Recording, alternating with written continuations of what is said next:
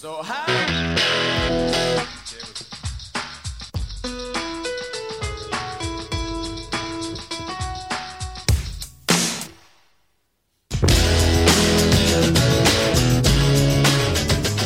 3, 2, 1. Hello, everyone, and welcome back to The Second Estate. As always, we are your hosts. I'm Sarah Bayer. And I'm Hannah Seymour, and in today's episode we're discussing the 2023 Golden Globes, the phenomenon of actresses in their 30s and beyond having very limited roles available to them, and the new movie, M3GAN. You sound excited. I am really excited. Yeah. I'm not sure why you would even question that. Yeah, that's so true. Guys, I just tripled my daily move goal when I'm sitting down. So Did you? What? Shows how accurate it is. Oh. Yeah. You know what happened to me recently? Because actually Sarah, you, my friend, bought me a garment. Me, really? Yeah, for my birthday. And one day I was like at work and I'd had quite a big night before. And so I was very busy and like I wear my garment at work all the time. Yeah. And I got a notification that I've just simply never gotten before. It was like, you seem stressed. Time to have a breather.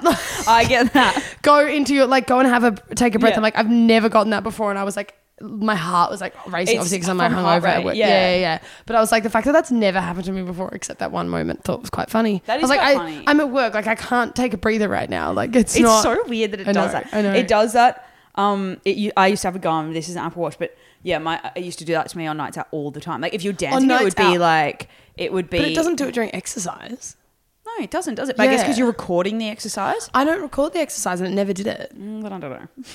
I don't know what it was detecting that one single time. It took a drop of your blood. Like, literally, it's very. Saw the blood alcohol level. What's the Theranos. It's very Theranos of it.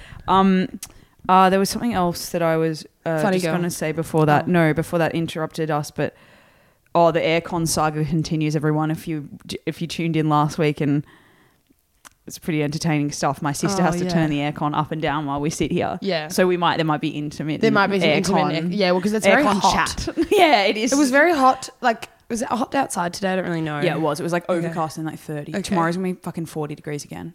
I'm going to the tennis, Hannah. Why? Because the Tunisian girl's playing. Oh, I love her. Yeah, and then... What's her name again? And then I follow her. Ons Jabeur. She's not... Jabeur or Jabeur? Jabeur. Ons Jabeur. She's number 2 in the world now. Yeah. I love her. Yeah, anyway, and I'm going by myself with the Tunisian flag. Stop. Why didn't your dad go with you? Oh, he's not, anyway. He's in New South Wales, so unfortunately... I would have... Well, I've worked, but I would have come with you. It's tomorrow night, but the tickets were really expensive because Djokovic is playing in the next game on the court, and you get to go to both games, which is fucking annoying because it's like the first game. But I guess I'll see Djokovic as well. I may as well stick around. You by yourself with a flag. It's quite cute and funny. Thanks. But I'm going to die, moral of the story, because of the heat. But we have bigger fish to fry right now. We do. And that is that, guys. The day came that we never... ever thought would happen. Like, as you know, if you've been listening to this journey, I've said it a million times, we're not going to get to the donation goal for the GoFundMe. Like, you're probably going to get your money back. I'm here to tell you now, you're not getting your money back. We're booked. Because we spent it. We're booked. We're going to New York. We're going to be in New York. Sarah, what are the dates? Sort of mid-March. Mid-March. We are fucking going to New York, guys. Like, thank you. Thanks to all of you. We are... fully leaving on a jet plane, flying. Don't know when I'll be back again. Landing in New York City, staying in New York City for like about a week, and seeing Funny Girl. The tickets have been booked. The plane tickets, the accommodation, and the flights. And the actual tickets to the show. Yeah, we've booked to see it twice because we were just worried illness, anything could happen. You know, somehow we'll get. I can't even talk about the idea if we got there. And anyway, she had left the show. No, it's like exactly, or like some freak accident happened that week. Like it's just she's broken her leg. Yeah, we just everybody pray every single night for Leah. Yeah, that doesn't happen. Until but we're doing it, which is crazy. Like it's really crazy. It's really crazy. When it happened, I was fully delirious with like glee. I know. Like, I was like, funnily enough, I was like skipping. Like I was I couldn't fucking believe it. No, I know. When we booked the flights, I was like. Yeah, so guys, just thank you. Like really sincerely thank you. It's going to be so fun. I was like, oh, hi. It's going to be so fun. It's going to be so funny. We're going to be taking you along for the journey, along for the ride. Our friend Eddie, friend of the podcast who has featured on the podcast before, Mr. Beauty IQ, if anyone remembers him, he will be coming with us. So he'll help us get content. So you'll get like really good content out of this as well. You'll be your money hasn't covered his flights. Just FYI. Or he's a com or anything. He's Nothing, covering himself, ours. just us. Although imagine that we're taking all our friends. Thanks, guys. Yeah, thank you. Oh. Me and Eddie are actually going to have booked the same flights, so we're going to. It's going to be a real 60-hour in total, I think, test of our friendship while we go through Doha. I reckon one of you's making it through customs on the other end. Well, the thing is, both Eddie and I, and I've said this in our group chat, but like we're quite like both of us have traveled alone quite a bit. Like I think we're both pretty self-sufficient, but travelers. not together. I know, but like I just assume we'll just do our own thing. Like you don't speak at the airport. Well, like at some point we're probably going to stop speaking. It's like the definitely, walk. Do you know what I mean? Yeah, so you like, will stop speaking. Yeah. So I'm like, I'm That's not true. really that. He's not someone that needs. Neither of us are someone that needs to be looked after at the airport. That's true. You know, Holly's not there. Holly's. Wasn't going to say it. But, no, they all know Holly now. So. Yeah, they do. We can talk about Holly openly. If you don't know Holly, Mm. watch a couple episodes ago. Yeah. Yes, it's not. Holly won't be at the airport, so then we know like, where's my passport drama? Like, where's Hannah? She's on the plane landing to meet you. That's where she is. She's in the air coming to you. Like that is a real thing that happened. Sarah had to track my flight through the air. Where's Hannah? She said she'd be here, and we were. I was like, you're in Mexico. I'm not. Not figure it out. Anyway, oh god, but guys, funny. Sincerely, like it's actually unbelievable that you got us here. Yeah, and like it's fucking. I feel like nothing we say crazy. gets across the gratitude I know. that I feel. Like there's no words that can possibly actually get. Yeah, I would have to speak for hours just saying thank you over and over again to really like fully get across like how grateful we really are. So it's actually really incredible. We do that not you've done take this lightly or for granted. I can't believe it. I don't think I've really quite clocked the fact that people have been willing to give us money for this, or the fact that we're going. Like it really is. Thank you. Like it's really. It'll be in about 2 months. We will be there. Like we will probably have seen Leah, right? I think so. Oh my god, I'm so excited.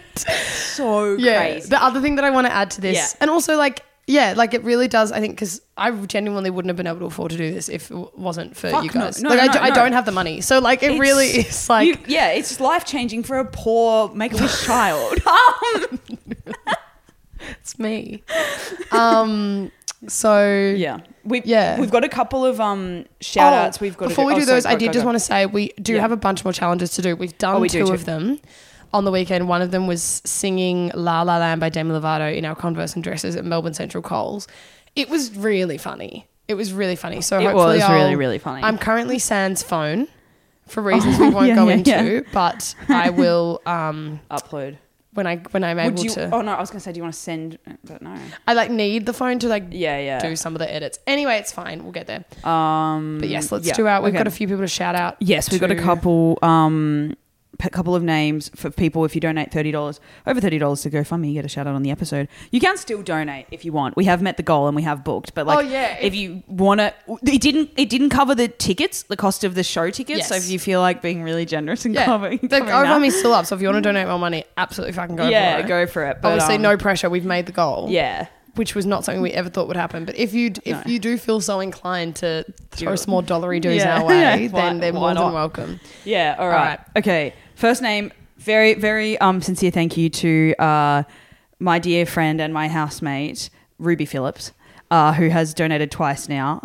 Thank you, Ruby. Thank you for putting up with us every Monday night when we record. And thank you for donating your hard-earned cash. Yes. Toward the Thank you so GoFundMe. much, Ruby. And congratulations on your massive swimming achievement. Oh, yeah. Huge. That was crazy. She did the pub. What is it? Pier to pub? Pier to pub. Yeah. Massive. So very well done. Next is Molly Rain, an old family friend. Oh, of yours? Yes. So Nice. thank you so much, Molly. I know that you listen to the podcast, so that's extremely nice, but also just donating your money. It's very much appreciated. Molly, does anyone ever sing Purple Rain to you? But Molly Rain? Molly Rain? Well, I am now. So if there you they go, haven't, Molly. that's the first person that's done it. Wow, I think you might be the first person. I actually think you might be the first person that's done it. I can't say because there was this guy that I used to work with who had a name that fit into the song J-Ho by the Pussycat Dolls, and I would sing it every single time I saw him. I think he hated me so much. Oh, yeah, probably. Yeah.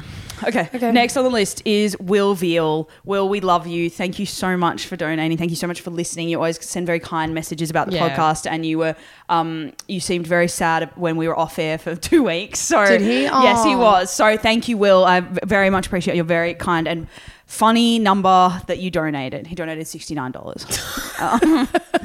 It's quite a bit. I really know how much people are donating. I'm realizing all these people donated over $50. I'm like, what? Well, these people are 30 or over. Sorry. Yeah. Over $30. Yeah. Regardless, though, it's still like, anyway. The next is... I went to uni with this guy. This is Trung. Trung, thank you so fucking much for donating. Or Hannah, you can say thank you as well. Thank you, Trung. Yeah. No, thank you, Trung. It really is appreciated. I remember how funny you were at uni, and I'm assuming still... So maybe he became not funny anymore. Some people do. That's true. He fell out of funniness. Kylie Jenner had that happen to her. I think she still has it in her heart. Do you think? But she just like lost it. Yeah, but maybe that happened to Trung. No, I reckon don't know you, Trung. He's still funny ass. I think. Just saying it's a possibility. Do you want to shout out? Last but not least, Alan Hardy. I swear we've already shouted him out. He donated again. It's my stepdad. King.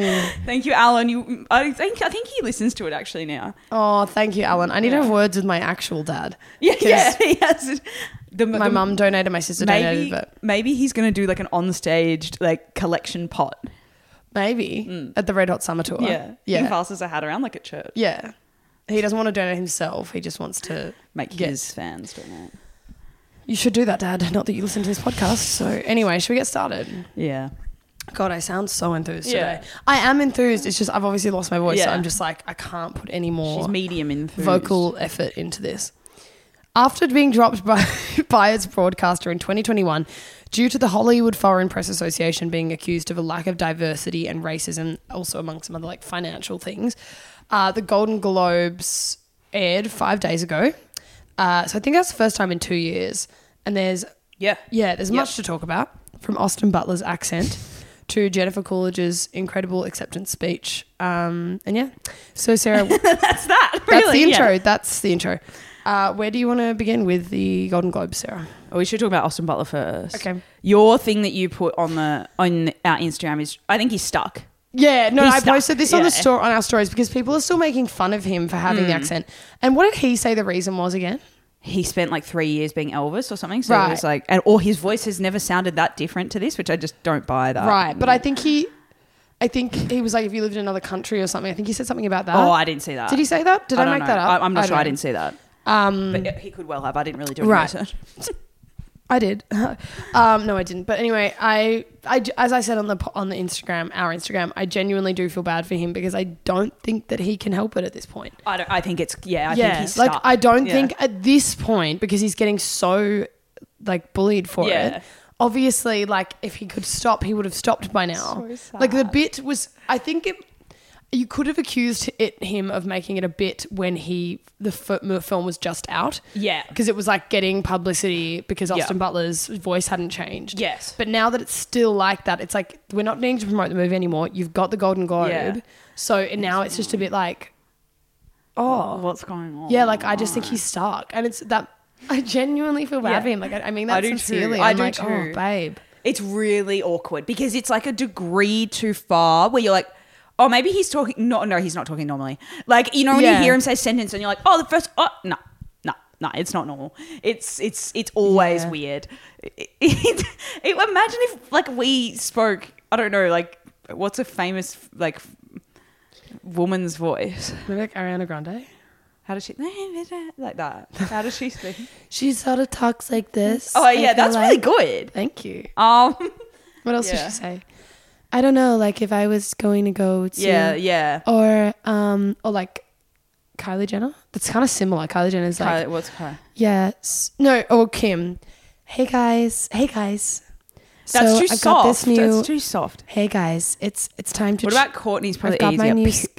No, I can't do it. I've got my you guys have to try my new Skims. That's good. My new Skims bralettes. They're going to be out tomorrow. They're so amazing. Courtney would be more like, this is an impression podcast now. Courtney is like, I was so angry. No. Yeah, that's not, it's almost I was so upset with Kim about why she said that. I don't know. Yeah, no, that's Courtney has the most vocal fry out of all of them. I just don't think that I just think you're rude. And I think that you don't realize that you're rude. Yeah, that's pretty good. Anyway, if one of us started just talking like that, but not, and like fully committed to. It'd be weird. It's weird though for him because like how has he become that stuck talking like that? Like can't you just train yourself out of it? Like it's weird. Like he did have a normal voice at one point in his life. Yeah. Can't he just like surely you just like force yourself out of it? Like wait, isn't he an actor? Put on an accent to speak normally. Exactly. It's insane. Exactly. Yeah. Act. It's weird. Yeah. So the other big thing that happened was the Jennifer Coolidge. Well, I think like other newsworthy thing. The aircon is on. I swear. I know. I'm just hot. Are you hot? No, I'm okay. Which is very odd because you know how hot I get usually. Yeah. I think maybe because I've been sitting here all day. I sit and record like hours of the podcast that we just cut. Quit your job. Yeah. Okay. The Jennifer Coolidge speech where she talks about Mike White. So Jennifer Coolidge won Best Supporting Actress or whatever for a TV series and gave the best, most Jennifer Coolidge-esque speech ever. And in it, she basically talks at length about how much she loves Mike White and how much she appreciates him giving her a chance because no one would basically talk to her at like celebrity functions or no one would invite her to parties. And she's like, everybody's inviting me now. No, she said my neighbors talk to me now. Yeah. And Mike White is like bawling his eyes out, which was the cutest thing I've ever seen in my life because she's just talking about how much she loves him and how grateful she is for him. I have a quote from something she said. Yeah, she said, you make people want to live longer and I didn't. That's fucked. That's so beautiful. You make people want to live longer and I didn't. Like it's a really... Oh God! I was watching. I was like, friendship is just so beautiful. Yeah. Like just believing in someone and like putting them up like that. Like that actually it made me so emotional to see that because they're all obviously both like older in the industry as well. So it's taken them this long to have this kind of critical recognition. Yeah. You know, they've been cult favorites or whatever, but like the critical recognition and the more widespread sort of commercial acclaim as well. It would just be so overwhelming to finally feel like all the hard work has paid off. Yeah. And they've still stayed so like solid to one another. It's really, really especially beautiful. for Jennifer Coolidge, I think, because now she's obviously always been a cult. People love, like the gays love Jennifer Coolidge. She's people love her. Yeah. But now it's like she's kind of shot to this new type of superstardom that like she'll probably, I hope, start getting more opportunities that she probably wouldn't have gotten prior to the White Lotus. She actually had a similar thing to say Michelle Yeoh, is that how you say her name? Yeah. Who was in Everything Everywhere All at Once. And she had a speech, and I have a quote from the speech. She said, and it actually relates to what we're about to talk about, but she said, I turned 60 last year, and I think all of you women understand this. As the days, the years, and the numbers get bigger, it seems like opportunities start to get smaller. And I was probably at a time, when I thought, well, hey, you had a really good run. You worked with some of the best people.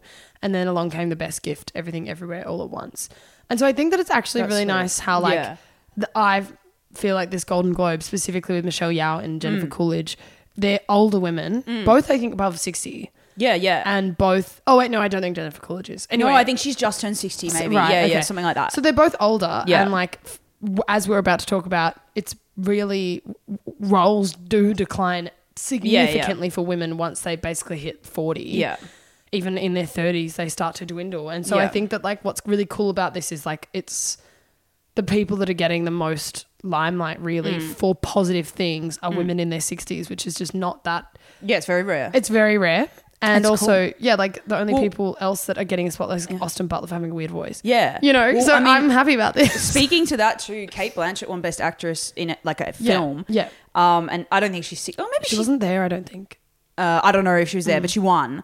But she's at least, she'd be in her 50s, Cate Blanchett. Fuck, she's good in that movie. What movie is it? Tar. I haven't seen it. I downloaded it. Sorry, I pirated it. Probably not a good thing to say, but I did.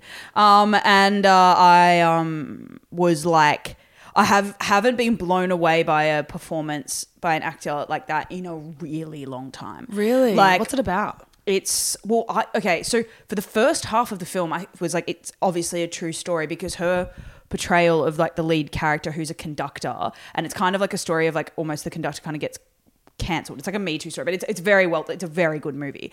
I really enjoyed it actually. But she plays this conductor named Lydia Tarr, and the whole for half the movie I was like, oh wow, this is so amazing. Like her impression, or not impression, but portrayal of this Lydia Tarr like is so spot on. Like wow, like I don't know Lydia Tarr, but I can't wait after the movie's finished because I didn't want to ruin it because I didn't know the story. Can't wait to look up real videos and be like, oh wow, this is obviously a really great portrayal. And then about halfway through the movie, I just like cracked and I was like, fuck it, I have to look it up. The story, because I've never heard of this and it's like such an interesting story. Not a real person, and not a real story, but her portrayal is that good that it was like the idiosyncrasies that she'd like put into the character were like, it could only be a real person. And that's how good it was. Like it just felt like so fucking real. And I was like, and the way they shot it as well kind of lent itself to that. So it was a great movie, but again, amazing performance by an actress, definitely over 50. I'm not sure how old Cate Blanchett is now exactly. Pretty sure she'd be over 50. Yeah, she is. I don't think she's... I'll look her up. But anyway. So yeah, it is. Yeah, 53. So I thought, all the kind of big winners were older women, which is cool. And it's not that common, and I think it's important to, recognize that. And also... Regina Hall, did you see her awarding? No. Regina Hall awarding Kevin Costner. I didn't see it. So funny. She is so funny. Like she's I didn't see it. Just like laughing, keeps like saying the wrong thing. Oh, really? And the whole audience is like dying because she's like talking about how he wasn't able to accept his award because of the floods in California or something. Right. And she's like stumbling her way, fucking it up and like laughing. Everyone's like, that's funny. You have to watch it. It's so funny. I will. So yeah, all of like the best highlights were those women. Just being funny. Did you watch the monologue, the opening monologue by the host? No. Oh, never mind. Was it good? Not really. Yeah. Okay. He I don't know him as a comedian, but like he sort of spent a long time like lamenting obviously the race issue with the Golden Globes and having a go at it. But like it wasn't like that funny. Like I liked the angle if it was funny, but it just wasn't that funny. Yeah. So anyway, that sucks. Viewers are down 26%. Oh yeah. So surprise, yeah, they're continuing to. It's funny. It's weird with this stuff though because they do pop off online because things are good. I think the sign of a good award ceremony today is when, or kind of probably always, is when something fucked happens. Like totally the slap. Chris Rock, the slap. We don't really have to say who, the slap. And this year, I guess it's probably Jennifer Coolidge's acceptance speech. Yeah. And I think the other bit was Michelle Yeoh saying, like yelling at the piano trying to play her off. Yeah. Or Austin Butler's voice. All of like having those bits that are just like funny and iconic. Well, but I don't think anyone actually like watches the ceremony. That's the thing. Nah, probably not. Not unless you're really invested in like movies. Yeah. So I feel like they still have their place, but they're going to become way more like online, but also specifically like certain things happening. Then go viral, like Jennifer Coolidge on TikTok or whatever. Yeah, I think they do. Yeah, I think like in terms of a broadcast, it still has its place. It's just not going to have like the kind of viewership that it once did. It'll be very much like watching the highlights of a sport game. I think people do care. Yeah, just not enough to watch the broadcast, right? Yeah, agreed. Did you look at the red carpet at all? No. Oh, well, never mind. Like a little. Like I saw Margot Robbie and I saw what they wore. Yeah, and Selena Gomez. I thought, actually, I saw some things. You know, Margot Robbie's been in like a Chanel jail. Yeah. She had a contract with Chanel, which she's recently been let out of. Yeah. And people were commenting on how much happier she looks and like how much better her style is because she's no longer in a Chanel contract. Yeah. But then she was wearing Chanel the other night. I thought she looked really good. I don't even remember what she wore. It's like a pink dress. Pretty classic. I did see a really interesting, before we move on, a really interesting point about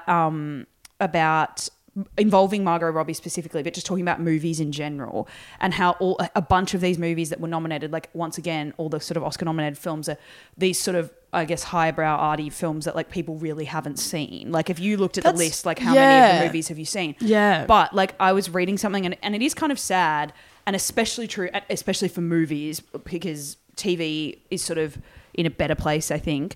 But audiences are sort of gravitating towards like known narratives, right? So like biopics, any sort of based on a true story thing or established like characters and franchises, but rather than original narratives, so original stories that they've never heard of before and it would be taking a punt effectively.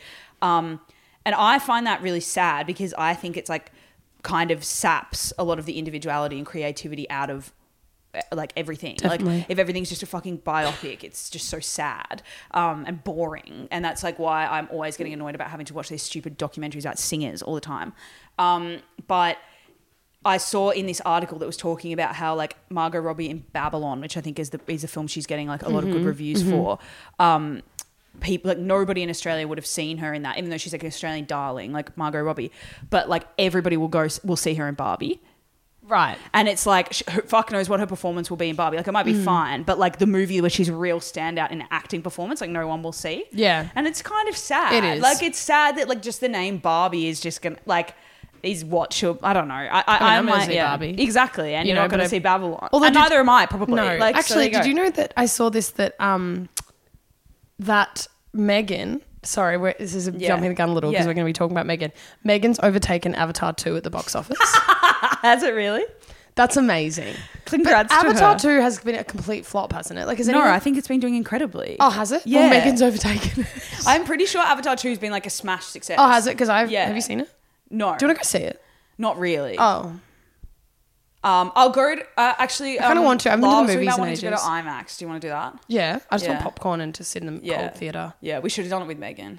We really should have. I don't know why we didn't. Oh. I mean, we'll we get did. there. We'll get there. Let's not spoil anyway, it. Okay, let's move on. Yeah. Okay, so next story. Ginny and George's second season has just been released on Netflix. And in watching a press interview with the two main lead actresses, Antonia Gentry and Brianne Howie, we discovered that these two actresses are actually only 8 years apart in age, despite playing mother and daughter on the show. Brianne Howie's 33 and Tony Gentry is 25. So there's long been a conversation about when actresses and women in the public eye in their 30s and 40s suddenly are no longer considered the ingenue and start being cast as mothers, or in those types of more... They're no longer cast as the love interest, essentially. They're the mothers or the fuddy-duddy something. The assistant. The assist, or like, yeah. A good example of this is when Sally Field played Tom Hanks' love interest in the 1988 film Punchline, and then 6 years later played his mother in Forrest Gump, despite being only 10 years his senior. Amy Schumer, which you sent me this the other day, also has a great skit about this called Last Fuckable Day, which I want to share on our stories because I think it's really funny. It's so funny. It's really funny. But that's about like when actresses are essentially no longer fuckable and they're put out to pasture.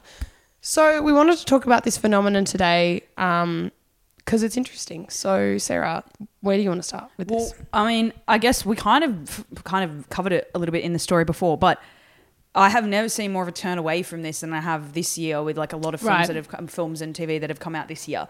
Like, I do think there is a tendency maybe for the truth behind it is that like when women get to like fucking realistically like 35, but like generously say 40, every role that's like a good role is an embattled mother of some kind. You know what I mean? It's like, it's like something about like how the difficulties of motherhood in some sort of either nuanced or less nuanced fashion. So I could understand like it seems to be like a very specific trend toward that kind of storytelling, and there's only so many roles that are about embattled mothers, because how many audiences really want to sit through movies about embattled mothers? Probably more should want to, but unfortunately more want Marvel movies, so they're not getting made. The embattled mother movie might be like 1 or 2 a year that gets a budget behind it, you know what I mean? Yeah. So like there has to be other types of roles for women above 35, I guess.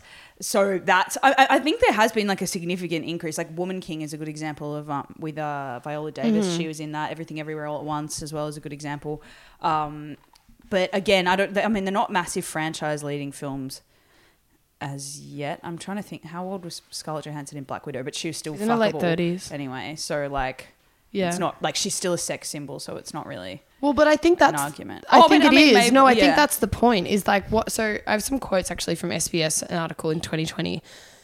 Female stars reached their peak earning age at 34, whereas male stars didn't peak until 51 and remained stable after that. Interesting. So the thing is that I think the problem is that the roles dwindle because women are no longer considered love interests once they hit like 40, 35 more realistically. So like, but the thing is men remain love interests and fuckable well into their 60s. Like half the time you watch films, there was a film called I should have written it down. Classic me not writing it down. But in this SBS article, they talk about it where the like they're meant to be, the two characters are meant to be the same age, and the female character is played by a 31-year-old actress, and the male character is played by like a 61-year-old guy, and they're meant to be the same age, and it's meant to be believable that they'd be together. And we suspend disbelief constantly in films where guys, men in their 40s, 50s, 60s, are seen as fuckable love interests. Yeah, and the women, like past 40, they just don't.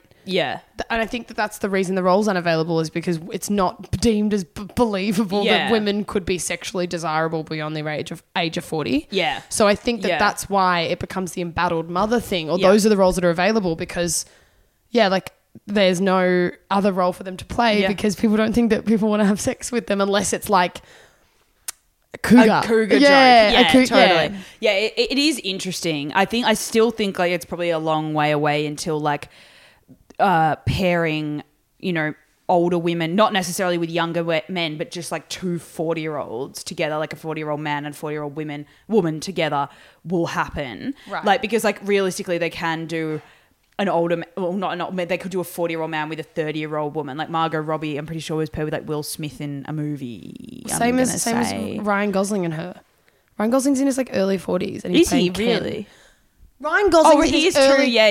He is early 40s, and he's playing that was Ken. Ridiculous casting, frankly. But that is a prime example of this. Like Margot Robbie's 31 or something. I'm not sure. Yeah. And Ryan Gosling's playing Ken, a love interest. But they literally make us believe that men are equally as desirable throughout their lives. But they are. And I would even say that Ryan Gosling is still fully desirable. 100%. And so is George Clooney, frankly. And I don't know how old he is. So are the women. Well, so is Julia Louis-Dreyfus. Like in that last fuckable day sketch, I was like, Julia Louis-Dreyfus is so hot. Like, I agree. For a woman in whatever, her 50s or whatever, like she's just as believable as like, I don't know who else, Brad Pitt or something. Yeah. But like, completely. Yeah. So, but I guess it's just like how many films are about a rom-com between two 50-year-olds, whereas they'll be like, men can play like James Bond until they're 60, or like, correct. You know what I mean? Like a spy. They have the spy genre that they can like kind of do, and they're meant to be like suave and sexy, like because they're older, whereas women don't have those kind of roles. Yeah, and if they do, like obviously Ocean's 8, or what are they all fucking called? There's so many. Oceans. The Oceans franchise. Yeah. What men in their... Yeah, Sandra Bullock. There you go. Yeah. But even when that came out, remember, the female version... Yeah. Even when they do that, there's always fucking conversation about it. Like they can't just like release a movie like that's and they're like, they're standalone. They're like, oh yeah, women are hot. There's actually in there, older women are hot. Sorry, I have another quote from SBS just for some actual like stats on this. So analysis of US films made from 1920 to 2011 have shown that as far as leading roles are concerned, quote, by age 30, women only got 40% of the leading roles, and past age 40, men claim 80% of the leading roles, of women only get 20%. Like there's no roles because like we allow men to play such a diverse range of characters beyond that age, and I think a huge part of that is them being viewed as sexually desirable. But I guess the interesting thing with this is looking at I guess Ginny and Georgia is an interesting example. Yeah. But that's hard. Look, those ones are hard because it's like oftentimes teenagers are played by 25-year-olds. Exactly. And so it's kind of like when people make those like cases for that, a good one, Mean Girls as well, I'm pretty sure. Amy Poehler, who plays Rachel McAdams, Regina's mum. Amy Poehler plays Regina's mum in Mean Girls. Oh yeah, she's like 4 years older than her or something. Like some really small age gap, like when they film. But like, well, one, Amy Poehler was Tina Fey's friend, so she probably wanted her in the role. But two, like Rachel McAdams was like 25. Like she was playing much younger. So like when you're playing 8 years younger, and then that's it. But then there's sort of, and it becomes complicated with these specific examples as well, because the same with the Sally Field thing, because that's often used as an example of how 6 years later Sally Field was no longer the love interest. She was his mother. Yeah. But she made the case with that she in the first movie they were in together, she was the character was 10 years his senior, despite being the love interest. And then in Forrest Gump, she plays the mother at different points in his life. She does. That's true. And that's the same. There was also controversy last year when Emily Rossum, who's 36, got cast as Tom Holland's mum, and Tom Holland's 25. Yeah, but again, it could be the same case of like needing to have there's different multiple time ages, jumps or whatever. Yeah. I totally agree with you. I guess it's just interesting in terms of like what ages we cast people at and deem it to be believable. Like the actress Brianne Howie, who's 33, I think. And I think that's about how old her character Georgia, the character, is meant to be, whereas Antonia Gentry is 25 playing 17 or whatever Not it is. even, like I swear, like 15. Yeah, like, something really young, which like, to be fair, she does look young, but she doesn't look 15. No, but they never do. Like they the never Gossip do. Girl That's- actors all look 30. Yes, like, so that's not the like new what one, the they old do. one. I guess it sort of begs the question of like, then I don't know. I don't The problem really. is child labour laws. You can't cast a 15-year-old, and also they're not hot Unless enough. you're So, like, Jennifer. Jennifer? No, what's her Jenny Humphrey in Gossip Girl? Yeah, She exactly. was like 14 when she exactly. played Jenny. But it's also like weird because 15-year-olds, actual 15-year-olds are like pimply and awkward and like not actually these like really, I don't know, confident, Suave, like yeah. hot people. Like you need to wait till someone's sort of 19 at least to get that. So that's like... We do get angry though when like Alexa Demi, who plays Maddie in Euphoria, she's 32. one knows how old she is, yeah. She is, yeah. Because Have I you think seen the memes where it's like Alexa Demi when they built the pyramids and things like that?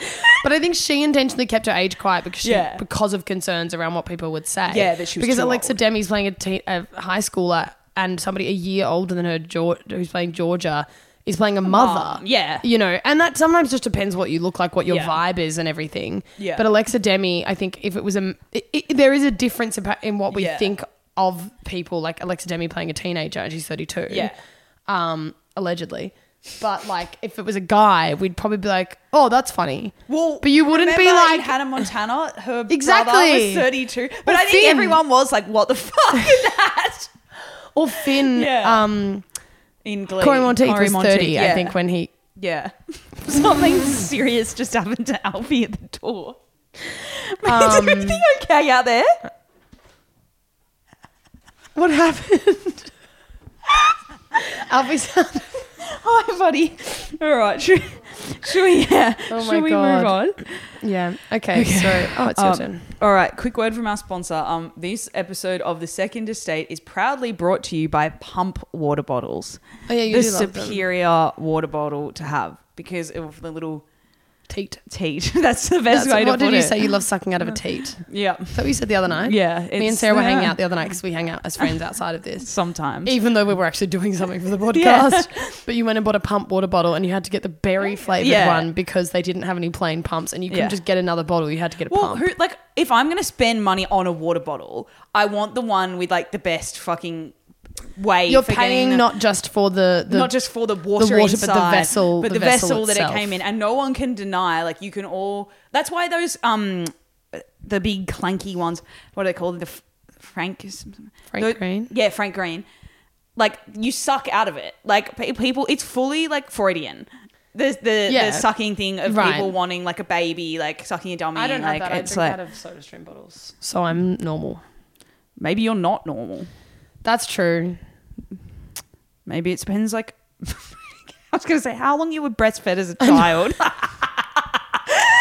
I reckon the more you want to have a teat like water bottle, the less The you're less you were breastfed. breastfed, Yeah. which checks out for me. Oh, well, yeah. there you go. There you go. I feel like I would have been the type of baby that was breastfed far too long. yeah, like till 6. I'm going to ask Mum. I'm curious. I was a strict 6 weeks. I'm like It's too young, malnourished. isn't it? No, I don't Yeah. think it was that. I'm being my mum listens to this. Mum, everybody, it's a joke. I wasn't asking like my left mum. to my own devices. I had a job at 8 weeks. It's not. I wouldn't have been that surprised. Okay. I'm just asking my mum when she stopped. I will die if she goes like, about 3 or 4.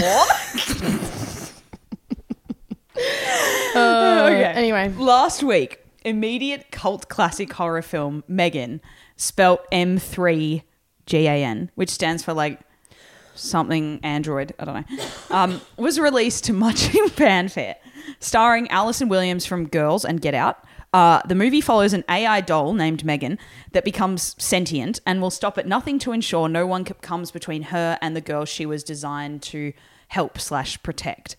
For some reason, this movie has taken off. Well, not for some reason, we know why, but has taken off as a sort of like big online joke on Twitter, particularly, and with gay men, like really loving M3GAN. And what do they say? Like mother, calling her mother. I've just been seeing that a lot on Twitter. And we just thought it would be funny to watch it for the podcast. Because there's been a lot of funny talk about it online. Yeah. Hannah, what did you think of the movie? Well, M3GAN's obviously a girl boss. M3GAN's so funny.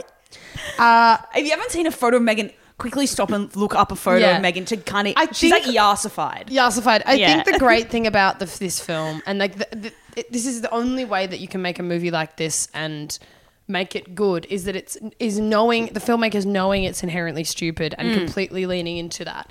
Despite the fact, because it's not that scary. Like, did you find it scary? No. I couldn't fucking see the copy you were watching. I don't know if we were going to mention that. But. No, we have to, because it's like everyone should have to see the version of the film we saw with this fucking ads in it. I downloaded it again, pirated it. I'm going to get myself in trouble. The poker ads. It was so funny. So bad. It was the worst copy I've ever seen. I didn't. Some parts of the film were happening and I was like... No idea. Not 80, 60, 70% sure what's happening in this scene. No vision, basically, because someone was filming it like on their phone in the cinema, and it was genuinely like it kept going in and out of focus. Oh my god, that was so funny. And it couldn't really, if it was dark, fuck knows what was going on in the scene. No clue. Which kind of made it funny. Yeah, like I know more it camp. did. It was so funny. Yeah, so it was really stupid, obviously, but like I think obviously that's what makes it work.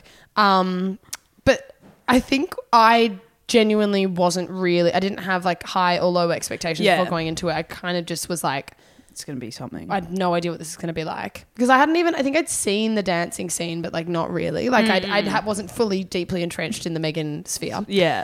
And when she comes out and she's wearing that outfit, it's just what I love about the concept is that the fact that the suspension of disbelief that you have to believe that people would be like, that's a good outfit and not at all creepy for a doll to wear. Like the outfit. Do you know what I mean? And like she's obviously... She has like one of those, like, what are they called? Those bow sort of like almost school uniform-esque. Yeah, it's terrifying. Like it's like she's like so... a pinafore? Is that what she's sort of something wearing? like that. But it's genuinely really like her outfit and even how she looks is so scary. So and everyone just totally embraces... dead straight blonde hair. Yeah, everyone just embraces that, like, yes, this is a toy for children. Like no one's like, oh, that's a bit creepy. And she's wearing that outfit. Like... Anyway, I want to go as M3GAN for Halloween this year. Yeah, I was going to say it will be the most popular Halloween costume of the year, like, without a doubt, because it's very easy to do. Yeah. Like, it's like pretty easy. It's basically almost like a little bit of like a Britishy school uniform kind of thing. Like M3GAN, whoever designed M3GAN and came up with the concept for how M3GAN should look was a fucking genius and knew what they were doing. Because like the film is so camp. Oh, it is so camp. It's camp with a capital C. If that's a thing. Like it's unbelievable, and I think they knew like they had to lean into the campness to make the film good, because it was never going to be like truly scary, I suppose, because I think it's rated PG-13. It is, and I had to cut some scenes out of it in order to get it to that rating, which is... So you have to lean into the other angle then, I guess. Right. Like it can't be like scary, it just has to be kind of like campy horror, which is certainly what it was. There's a few scenes in it that I'd like to touch on. Well, one thing I'd like to touch on is M3GAN sings various times throughout the film. Bulletproof. I literally just snorted, but that was genuine. So singing Bulletproof, I was like... I lost it. I literally was like keeled over, like I couldn't breathe. For some reason, she starts... The young girl like in the film... Because it's always so unexpected. No, it's like, completely insane. Like, it's... The young girl... loses the premise of the movie is that her parents die in a car crash and she has to go live with her aunt, and her aunt is the design, like is a toy designer, AI toy designer, I don't fucking know, and she's the one that like came up with the concept for M3GAN and is testing it then on her niece who's living with her, who's like 8 years old or something, who I thought was 14, to be honest. I agree. I think that actress was too old. It was really weird. Yeah. But it was, Like, I was confused yeah. because she seemed like what she was talking about. I was like, why aren't you on Snapchat? Like, Yeah. why are you playing with a doll? Like, I was really confused by her. But then when I watched, Yeah. because I watched some interviews and stuff with the cast, like Yeah. behind the scenes stuff, and she seems weirdly a lot younger in the interviews. Oh, interesting. Like she was talking about being like, oh, I'd love a doll like M3GAN, like to play with. And I was like, okay. But like, did kids at all play with toys? Like, it all seemed kind of random. Yeah, I agree. It felt weird. I mean, I guess we'd suspended disbelief so far, but anyway.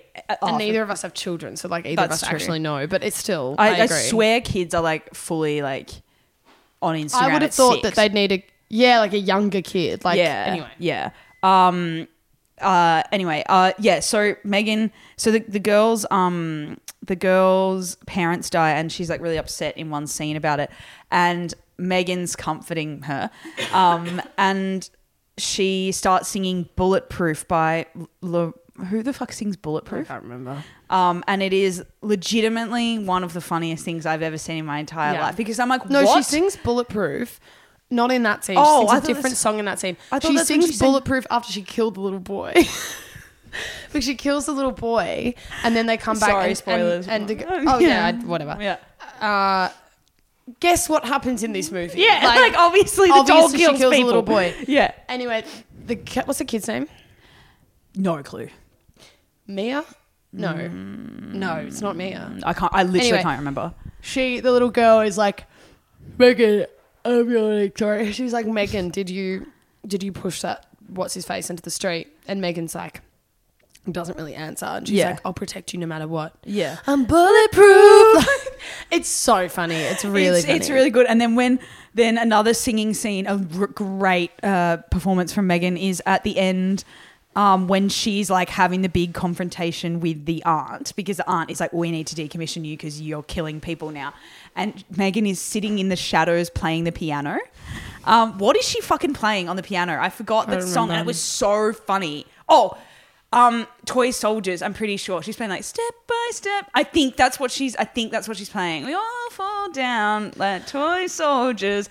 I think that's what she's playing. I can't. Or that at least appears at one instance in the M3GAN song universe. Whatever that is. But yeah, I just found that and I was like, that to me, like the inclusion of the random singing, I was like, there was some camp gay men involved in the creation of this film. Yes. Who were like, yes, M3GAN, sing, bitch. Sing. Yes, but I also think that like the creators of the film, like even watching the guys who made it. Yeah, right. Them, I haven't seen an interview. It's good. They know. Like it's they are completely aware. Like they're saying it's really camp and it has to be, we know that in order to make a film like this work, it has to be self-knowing. True. Yeah. Like they all know. Yeah.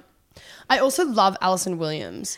I do too. I think she's a good actress. Yeah, because she also did Get Out, and then there was another horror she did, and now she's done this one. Yeah. And so I think I saw some comments on YouTube being like, Alison Williams is a like bona fide scream queen now. That's true. Yeah. But I like for her that she's creating this really random niche. She's got like, I was kind of thinking like her work. She's got this nice little sort of collection of things that she's been in that are all these like cult classic, like really well loved and highly regarded, well reviewed things like Girls. Yeah. And like you go back and watch Girls and you realize like what she did with Marnie is like a very brilliant job. Have you watched Girls? I've seen bits, yeah. Fuck, I need to rewatch character. Please, you should watch it because her character that she plays, she's the Marnie, worst, isn't she?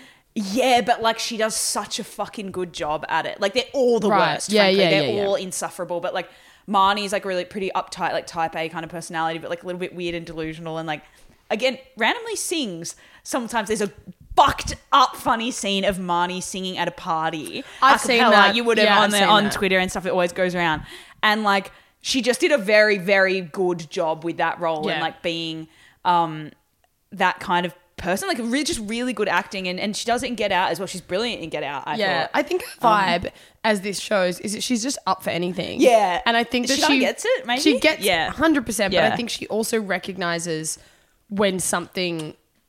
She's probably gotten lucky, but also she clearly recognizes when something's going to be good. Yes, which is able to, or maybe her publicist or whoever, is like able to. Because she said that the reason she got this role was one of the guys I think who made it was involved in something else she made, and he was like. And he's like an OG horror filmmaker. And he was like, do you want to be in this film? And she was like, okay. Like, didn't even really ask what it was about. She was like, yep. Well, I don't really care. Just like I'll be in it. I'll do it. Yeah. Yeah. That's so fucking funny. Yeah. And this is going to be a huge film. Yeah. And she's like right at the center of it. Just, yeah. Chilling. The other thing I think that's interesting about this film is obviously there's like the broader sort of meaning of it. Yeah, right. On the idea of like our relationship with technology. Yeah. As I think specifically in this film, I guess, using technology to raise kids or substitute parenting. But I just think like because like even the character who Alison Williams plays goes into a house and she's got a really smart home, and that's kind of its whole thing. Like she lives a very AI life. Yeah, yeah. But yeah, it's sort of a funny vehicle for that type of messaging. Yeah. I mean, it's like, it is heavy handed. Like I would never say the film is like nimble and eloquent in its message, no. but it's not meant to be. But like, it's true. Like the point we've got to with technology is like fucking terrifying for what we're on the precipice of, I suppose, like where AI will go. And while it's not like oftentimes it's a lot more sort of under the rug. It's not like a literal doll that you talk to. It's just the fact that like your phone knows like when you're going to bed and when you wake up through like learning, or it listens to you speak. So it learns like if you say something, then I don't know, to turn some sort of notification on, like, or suggest something. It's just like the capabilities and like the under the rug shit that is the scary part, and what that can be used to affect, like, to do to people, and the manipulation possibilities of that. I think it's true as well. And what's funny about this film, and that isn't what actually life is like, is the fact that no one would allow a doll that looked like that in their home or that like was spending all their time with their kid. Like they just wouldn't let it happen. No. But that's not what AI is going to be like or look like. It's going to be far more insidious 100%. And it will continue to become more insidious because it happens in a way where it's way more, like you said, under the radar. It's not a doll called M3GAN with terrifying... That actually would be better, because at least you can see the enemy. Right. Do you know what I mean? At least you can fucking physically like get rid of it. But like AI now, you can't. It's everywhere. And so you're right, it is very heavy-handed, but I guess that's also kind of the point, because we're looking at this going, why would you let that thing in your house? And why is Alison Williams' character acting like M3GAN is like normal and nice to have around? But that's kind of the point, right? Well, it's like well, why would you let, like, literally the fact that you're probably listening to this on Spotify right now, or the fact that we posted this now, they have access to like hours and hours of our voice that we've just signed away over to Spotify and can do whatever they want with our voice, probably. Right. Have you read the T's and C's? I haven't. Yep. So like our voice could be probably recreated in a million ways to say whatever the fuck.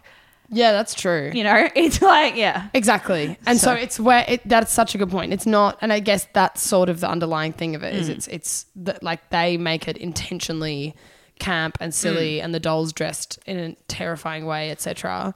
But yeah, it's a reality. So yeah, righto. Should we move on? Yep. We're gonna finish with last thing before you die. Yeah, as our closing segment. Do you want to go first? Yeah. Last fruit you eat? A yellow nectarine. Last fuck off Uber Eats order you make before you die. Like massive fuck off Uber Eats order. Okay. Oh God, hang on. I think You're never going to check out on the cart again. Like this is it. Well, my first order is McDonald's. But you can go to the drive-thru. This is your last Uber Eats order, remember? Okay. It's not your last meal. It's just the last time you can use Uber Eats. So think about maybe the most ideal situation that would happen in. Maybe you like come home drunk kind of thing. Okay. You know what I mean? Shout out to a local business. It would be from Easy's in Collingwood. Oh, yeah. It would be they have a veggie burger that's fucking lit. Yeah. And I would get their mac and cheese bites. Yeah, great. Chips, like a large chips, obviously, with like several different sauces. Yeah. Onion rings. Yeah. That's probably it. Onion rings, mac and cheese bites. A Sprite. Yeah. And lovely. Like they have this, it's like a veggie burger, but like the patty is like deep fried. It's so good. Yeah. Shout out to Easy's.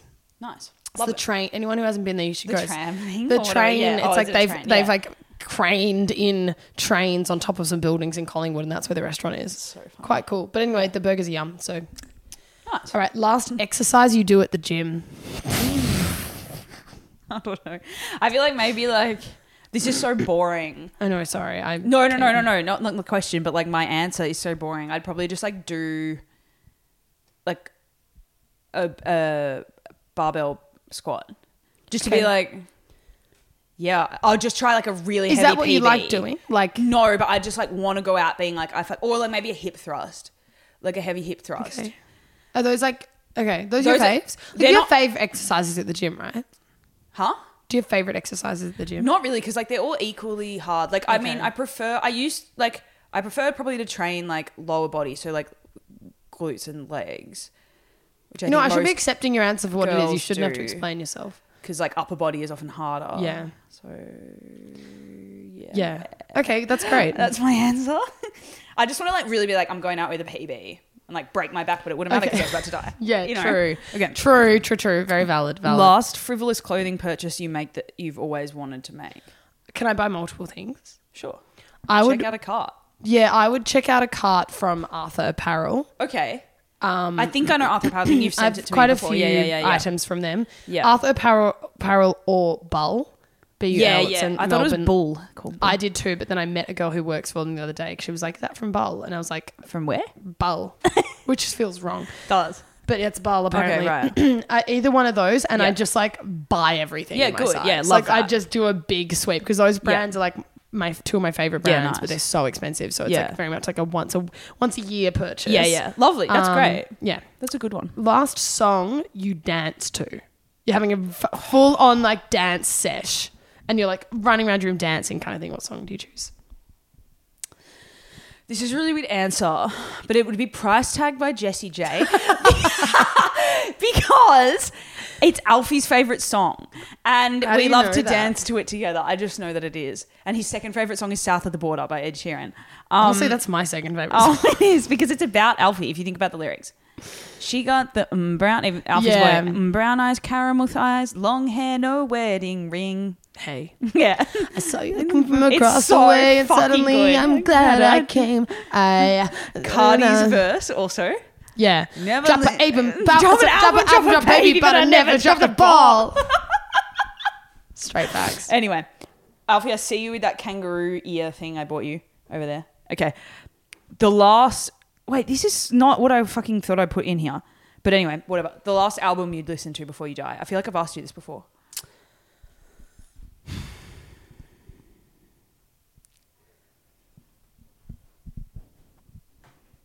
1989 by Taylor Swift. Yeah, I was gonna say Red, but I actually think it would be 1989, and purely just because of the like culture, the moment that was for me in my life. Definitely, where it would take you back to. Yes, it's huge. Yeah, pivotal. Like I was 18, 17, turning 18. Yeah, pivotal moment. It's major. That was it, right? That's it. We're done. Okay. Oh, by the way, guys, if you saw me on that viral TikTok or heard my voice, thank you for commenting. I forgot to mention this. If you haven't seen it, maybe we'll link it on the stories or something, but it was really funny. It's fucking got millions of views now. Like so many views. It was me and a friend of mine like tracking down the people who stole her bag from her house. And yeah, it's exceptionally funny because we spent the whole day driving around trying to find these people. It's amazing. We actually saw Hannah during the day when we were doing it. Yes, like and we were both so frazzled sitting in the car. It was really funny. Anyway, yeah, so if you commented saying, "Hey, I recognize, is this someone from the Second Estate?" Yes, it was. It was me. Love that. I like that some of you commented that. Yeah, and some people actually commented being like, "This should be a podcast or something." And Nelly commented back being like, "Well, one of us have one." Anyway, so yeah, thanks for commenting that. Yeah. Cool. If you're listening to this far into the episode, can you please comment on our new Instagram post? The album you would listen to. Last album you would listen to before you die. Comment that. Can you also please follow us on various social media platforms, TikTok, Instagram. We have a Twitter, YouTube. Comment, review us. It really helps when you review us. Please review. I also think you have, every time I say review us on whatever platform you listen to, I genuinely think people do it because we've got quite a few reviews on Spotify now and they're all very positive. Glowing. So very much appreciated. That's all. Thanks for listening. Thanks, guys. Bye. Bye.